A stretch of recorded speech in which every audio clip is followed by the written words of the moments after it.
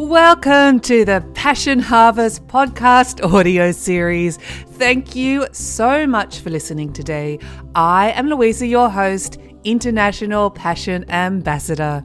If you would like to watch this episode, please head over to our Passion Harvest channel on YouTube. We love taking you on a journey to discover your passions. Thanks for listening. Hello, passionate listeners. Welcome to Passion Harvest. We aim to inspire you to live a passionate life. Thank you so much for joining us today. If you are watching or listening, this is going to be a really interesting episode. My guest today is Holly Bakovich. I hope I said that correctly, otherwise known as Holly B.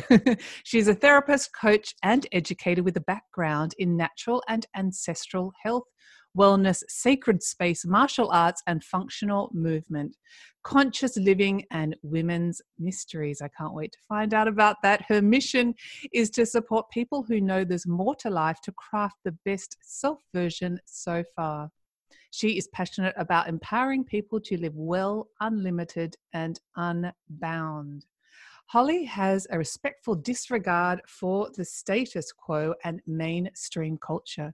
She promotes choice and believes in the capacity of human beings to do extraordinary things when they live authentically. I love this. It's going to be so exciting and juicy. I can feel it already. Holly B, welcome to Passion Harvest. Thanks, Lisa. Wow, I can't wait to delve in more of what you do. It sounds so absolutely exciting. I guess what stood out for me just in that introduction is women's mysteries. And I guess the embodiment of the feminine, some people don't know what that means. Maybe I don't even know what it means. How would you describe and define that? Yeah, well, I'm sure lots of people probably define it differently. Okay. By the mysteries, I'm talking about like all of the phases of life and the sacredness that's within each of those, and also in the spaces between the phases. So, there's the phase where we're a child, and then there's a phase that we're a woman, but what's the space in between that? And then how do we acknowledge it, honor it, work with it? And then again, if it's a phase of going through birth passage, is it a phase of getting ready for the end of life? Like all of those are part of the mystery. And we could be teaching about just one, we could be looking at all of it. It's pretty huge work, really. Sounds amazing. And I'm looking at that unlimited and unbound. I love those words. But, it's such an incredible space that you're working from. How did you get involved in this? And how do you know, how did you know what to do? Oh, because a lot of healers have these dreams and ideals of what they're going to do. But, having those downloads or that connection about how to put it into action, which is what you're doing in an amazing way. Yeah, well, it's not an overnight process.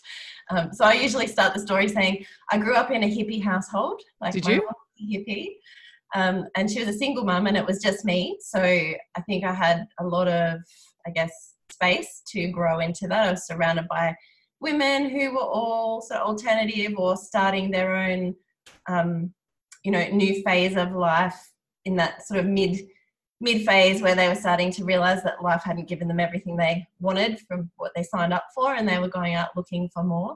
So I was kind of around women like that already, and it just meant that that's the foundation of which I grew out of.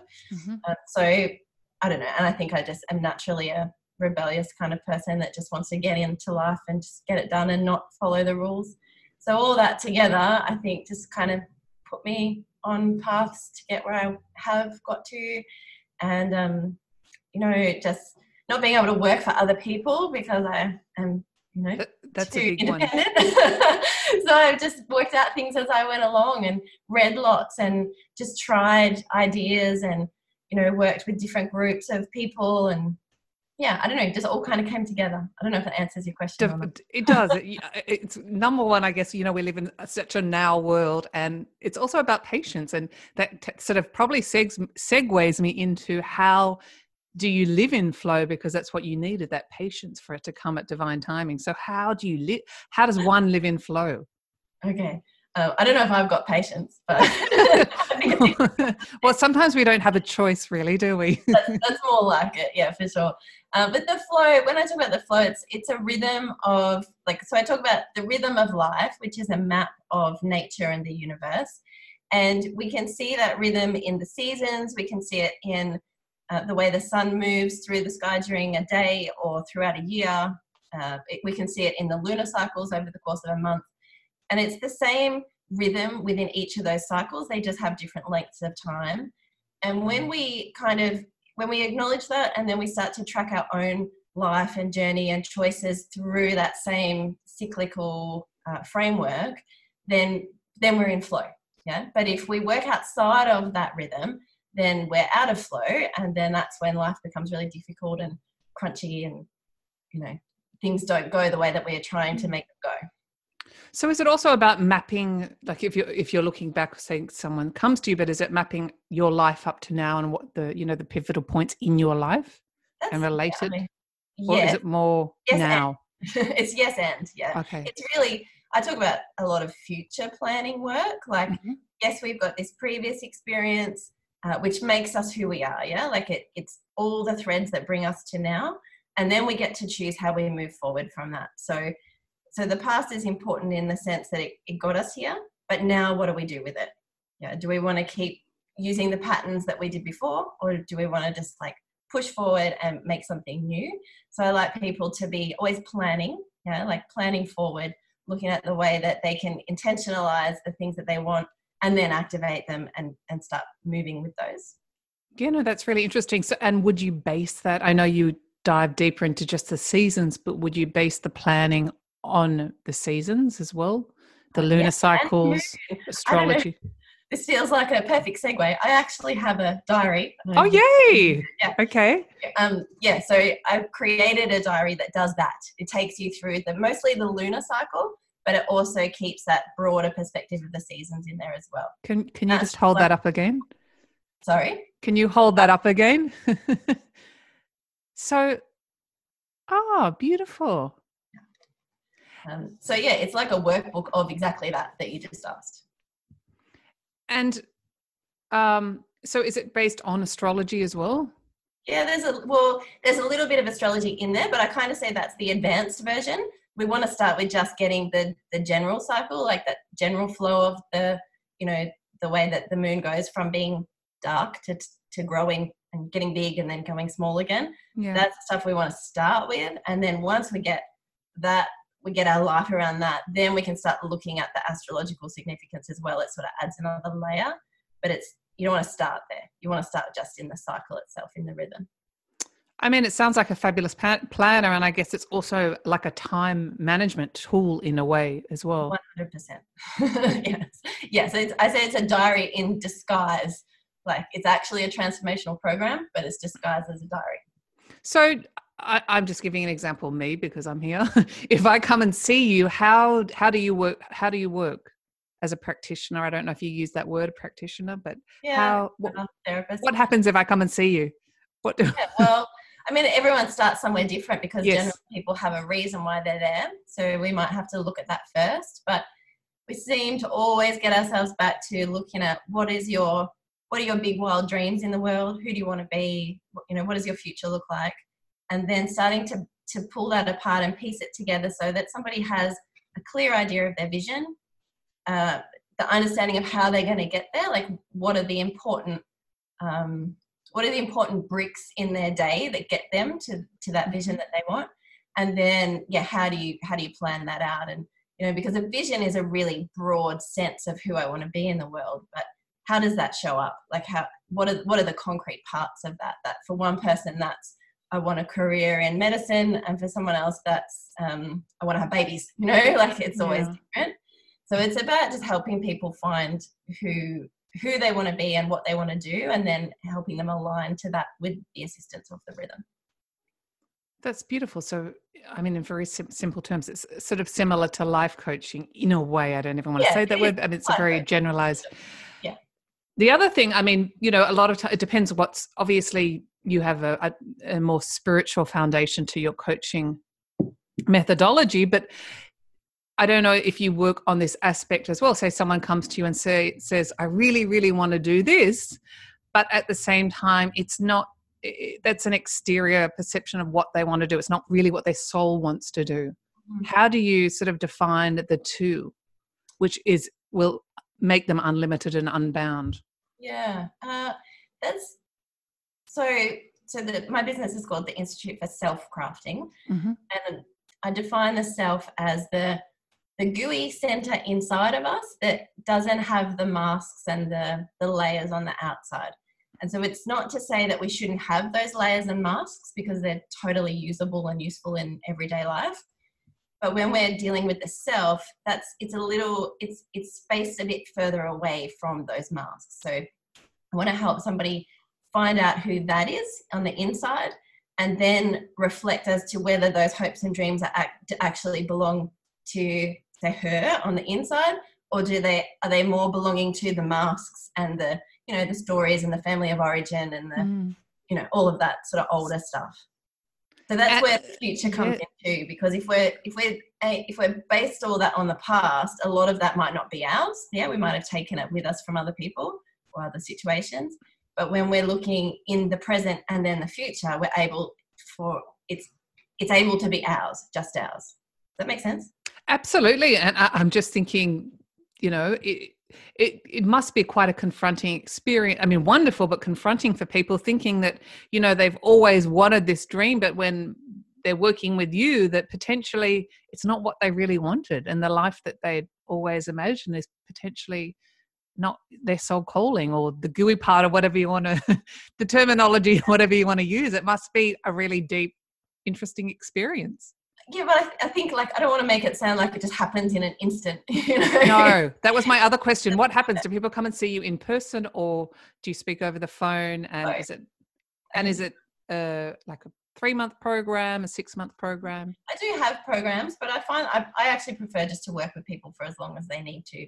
So some people need the program idea, I just want to commit myself to 3 months and that's what I'm going to do, and we work as far as we can within that. But I much prefer just to be meet the person where they are and then go with them on that journey. So I have lots of long-term clients. I have people that just might come in once a month and then won't see them, and then they come back to kind of check in. So it just depends, where everyone's individual. Yeah. And being a sort of coach, I guess, do you also provide some sort of tangible way that they can input that dream into their life and potentially earn an income from it? How do you mean? So just say someone has a dream someone loves knitting, for example. I don't know, it's the first thing that came to my mind. Do you provide some practical, so you work with them, do you provide, potentially, everyone's different, some practical applications of how to, utilize that in the modern day world and feed their family, and what sort of... I think that's what differentiates, so I've got counselling training, but I think what differentiates a counsellor and a coach is that a counsellor just reflects back to people about where they're at and what they want to do with their life. Right. And then a coach steps in and gives those tools. So yes, the answer is yes. Oh, okay. So you're a coach, more of leaning towards the coach as well. I say therapist and coach. That's therapist and coach. Yeah. Because I do also do movement coaching, right? Which always eventually brings us back to this same thing that we're talking about now. It's however I work with people, I find that we always still come back to trying to find their self in there and letting that be the expression for them. Yes, it is hard, it just digging deep and really connecting with what you actually want, who you actually are. It's quite a confronting process. Yeah. Yeah, it's not for the faint-hearted. No. And it's the commitment, right? It's when it took me a long time, when you asked how did I get here, a lot of the time of kind of getting to this point was around waiting for people to want to do it. Working with people and then realizing, maybe they're not quite ready to change yet. And then learning how to accept that people are where they need to be, and it's not up to me to say when they should change and how fast. Yeah, that's hard, because you can see all this incredibleness in them, but they have to be ready. Absolutely. Yeah. Yeah. But So at the that's same time, it must be so rewarding, seeing the results of clients. so exciting when people can say that they did it themselves, when they go from saying, Holly helped me do this, I like going to Holly because it helps me stay on track, to when they flip and then it's like, oh yeah, I see that I'm doing this for myself. It's so exciting. Oh, that's great. And so you mentioned the movement training as well. What's that? Or the So, rhythm? I think you call it the rhythm. yeah, well, Motion is the name of our Ninja Academy. Oh, I love that name, Ninja Academy. Yeah. So I kind of just, so I have a long history of martial arts as a young person and just different movement practices. But over the last few years, I sort of got tricked into teaching some martial arts and self-defense in the little town that I live in Braidwood. Mm-hmm. And then that's just kind of snowballed from one thing to another where, first the kids wanted a class, then they wanted a class all term, then they wanted belts, then they wanted gradings, then they wanted curriculum. So it's become its own academy. And then I teach adult classes as well, but they're not so much the martial arts part, they're more just the finding yourself within your own movement. So we don't focus on, punching and kicking as much as we do with the kids, but certainly just getting into their body and learning how that moves and how it works and how it hasn't moved for so long as adults and things like that. And I find that brings out an expression of themselves that's something that they might otherwise not be bringing into the world right now. Yeah, it's a great way to express when one can't express verbally, I guess. Yeah, that too. That's definitely a part in one-on-one practice. Yeah. And I noticed that trampoline, we talked about that before, the trampoline in the background. How do you use that? Well, I mean, that's mostly used in my clinic with children when they come in, just to kind of get them switched on. And I do some brain gym style stuff where they're, rubbing parts of their body and switching on, like just getting all their meridians actioned and ready to go so that they're in their own body flow. So the trampoline often helps with that. And then also I like to get adults on there and just get them moving, particularly people who, like, how many adults have jumped on a trampoline in the last 10 years of their life, just trying to get them on and just kind of, it's like loosening the body. Yeah. But it's not as intense as saying, okay, we're going to do interpretive dance for 10 minutes. We can just get on the trampoline for 30 seconds. No, that's great. I really want one now. Good. Next to, I don't know if you can see in the video, there's like an upright pole, and that's actually a set of indoor monkey bars that we have in here too that we use. Pole dancing? No, more monkey bar swinging. You haven't got to the pole dancing part yet. Not quite. Maybe that's next. Anything's an option, right? It's unlimited. Yeah. So, I mean, I really love it. You're almost encouraging people to be the best version of themselves. That's exactly what I'm doing. Which is such a wonderful thing to do. Yeah, that's the I've got this self-crafted wellness program, and that's the subtitle basically. Just be the better version of yourself. Yeah, that's great. And you also talk about ancestral health. What does that involve? Well, again, one of those terms that probably people would define differently. For me, it's looking at how we've evolved as humans, what our bodies have fallen into the design of over hundreds of thousands of years. This is that part. But then the other part of ancestral health is actually going up our lineage and understanding, who we've been before, who our relatives were, what are the things that we're carrying from them. And so that it's a whole epigenetic conversation about how does how does the lineage of my past affect who I am now in the world? And then once I know that, what do I need to do to either clear it up or, get a better flow for myself? I think, have you interviewed someone about ancestral medicine, haven't you? Yes. Yeah. So like some of that stuff in there as well. But then also the biological side, like the evolutionary biology of who have humans been for 300,000 years? Because if we work with that really helps us get a grip of the bodies that we're in now. Yeah. Great. So I want to ask a question, and it's maybe personal. What's when you say you grew up as a hippie? What does that mean? What's life growing up as a hippie like? Okay, so when I was really young, I was the normal, It was normal for you. Not yet. Well, no, but it was the normal 80s childhood of any Australian family, stereotypical, eating, just living the commercial life. But my parents split when I was sort of at the end of primary school, and then mum sort of found her alternative world. And so when I say like living in a hippie house, we would have Reiki workshops in our house every second weekend. People would come from all around the region because it was a really small kind of country area. People would come, there'd be like all these weirdos in our house with singing bowls and crystals and, all of that stuff. And at the time I thought it was just so ridiculous and I just didn't want anything to do with it. I'd sit up the back of the room and they'd all be like chanting and doing whatever, and I'd just be eating Milo going, what a load of shit. Oh, that sounds like my children. 5 years, and that was me. Isn't that funny? And your father wasn't anything. Your father. Sorry. Your father wasn't in a hippie household. No, it was just me and my mum by then. Yeah. That's so funny. Well, obviously, it made you the incredible person that you are today. I'm really grateful for those experiences. Yeah. And the people, like I still keep in contact with some of those women that were the mentors at the time, and that I would still call them friends now. And, they're all older and, all their kids are grown up as well, and we still have those connections. It's awesome. I'm sorry, I just had to laugh. My teenagers now think I'm a complete weirdo as well. I don't have chanting. I don't know. I had to do this thing the other day. I was doing a training and I was in the kitchen and I had to yell out, I surrender. My 17-year-old son said, are you frigging serious, Mum? What is wrong with you?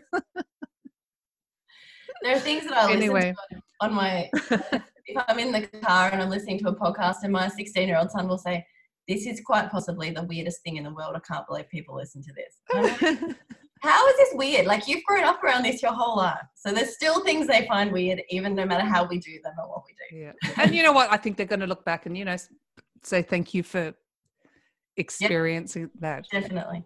So that's great. So what else? Is there anything else you'd like to talk about to our audience? Well, I guess something that is really current for me at the moment is the concept of sacred productivity, and that's to do with my planner. So at the moment, I'm right in the middle of a 40-day challenge with the planner. I've got about 30 people that are all enrolled doing a daily commitment work around the different aspects of the planner. And I started the sacred productivity part of it, I think, is something that is not talked about enough in this, alternative, spiritual empowerment, whatever name you want to give this kind of, section of culture, because we sort of went one way and said, we've got to slow down, busy is bad, hands off everything, let nature take its course, blah, blah, blah. And I think that although that's useful, that's only half of it. It's like we have breaths in and we have breaths out, and the breaths out are the go and the breaths in are more the flow. It's like this, people say masculine, feminine. I would say go and flow, and we have to have both of them at all times. So sacred productivity allows us to realize that it's okay to go and do and, be busy, as long as we are also working on having the same amount of balance of the inner and the flow stuff too. Does that make sense? I love that. And I just wanted to say, and I'm so sorry to interrupt, but when we are busy doing something that we love. Yeah. It's not potentially busy. Even better if we can do that. Yeah, absolutely. Because it doesn't feel like busy then, right? Yeah, exactly. It's a different state. And we can still get caught up in that and wear ourselves out. So it's not to say that we should just go, but the go is actually a flow, right? Like when we see the research on flow, we know that when you get into the process of doing something that you're excited about and you're totally engaged with, that becomes flow. That becomes something that is just so easy and natural. But we also know from the research that when we're in flow, in that space of flow, it does drain our brain. Yeah, like the neurochemicals in our brain start to wear out. And so we have to replenish those. So it's what I'm trying to say is sacred productivity is the way of thinking.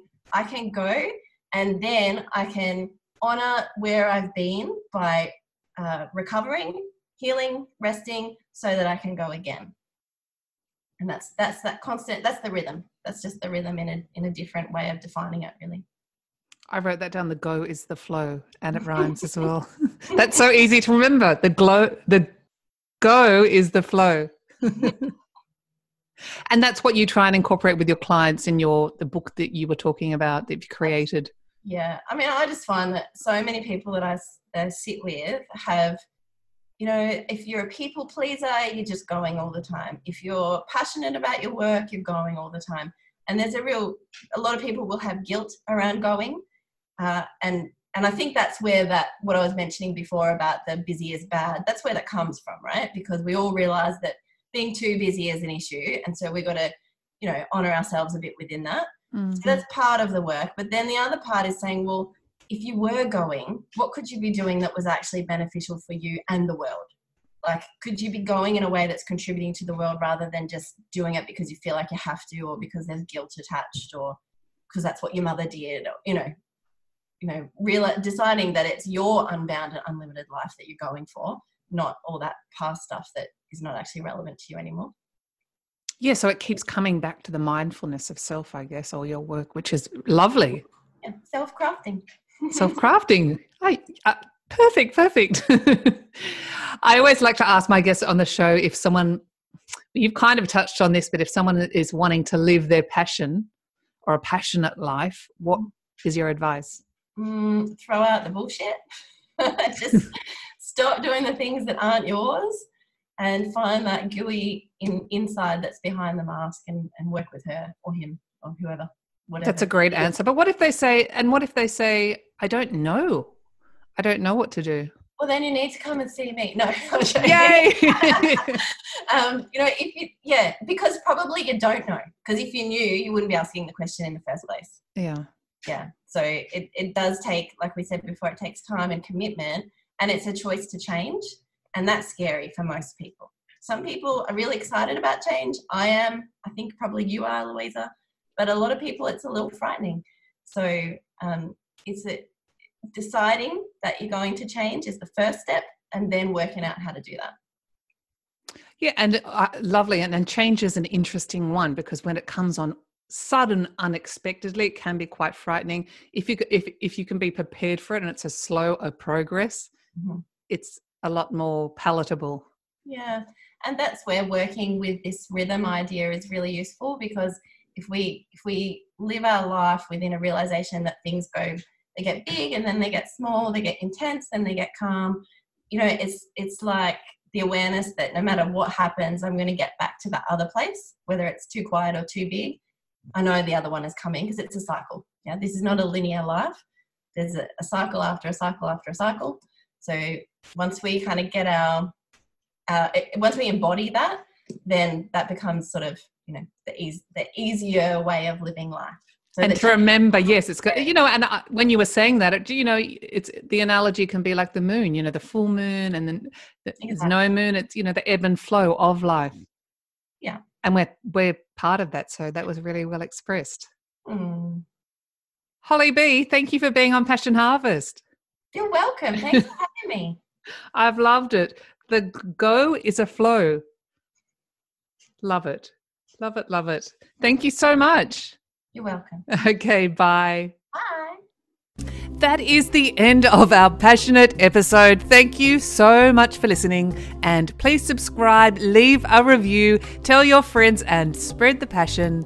As always, every day may you be more and more passionate.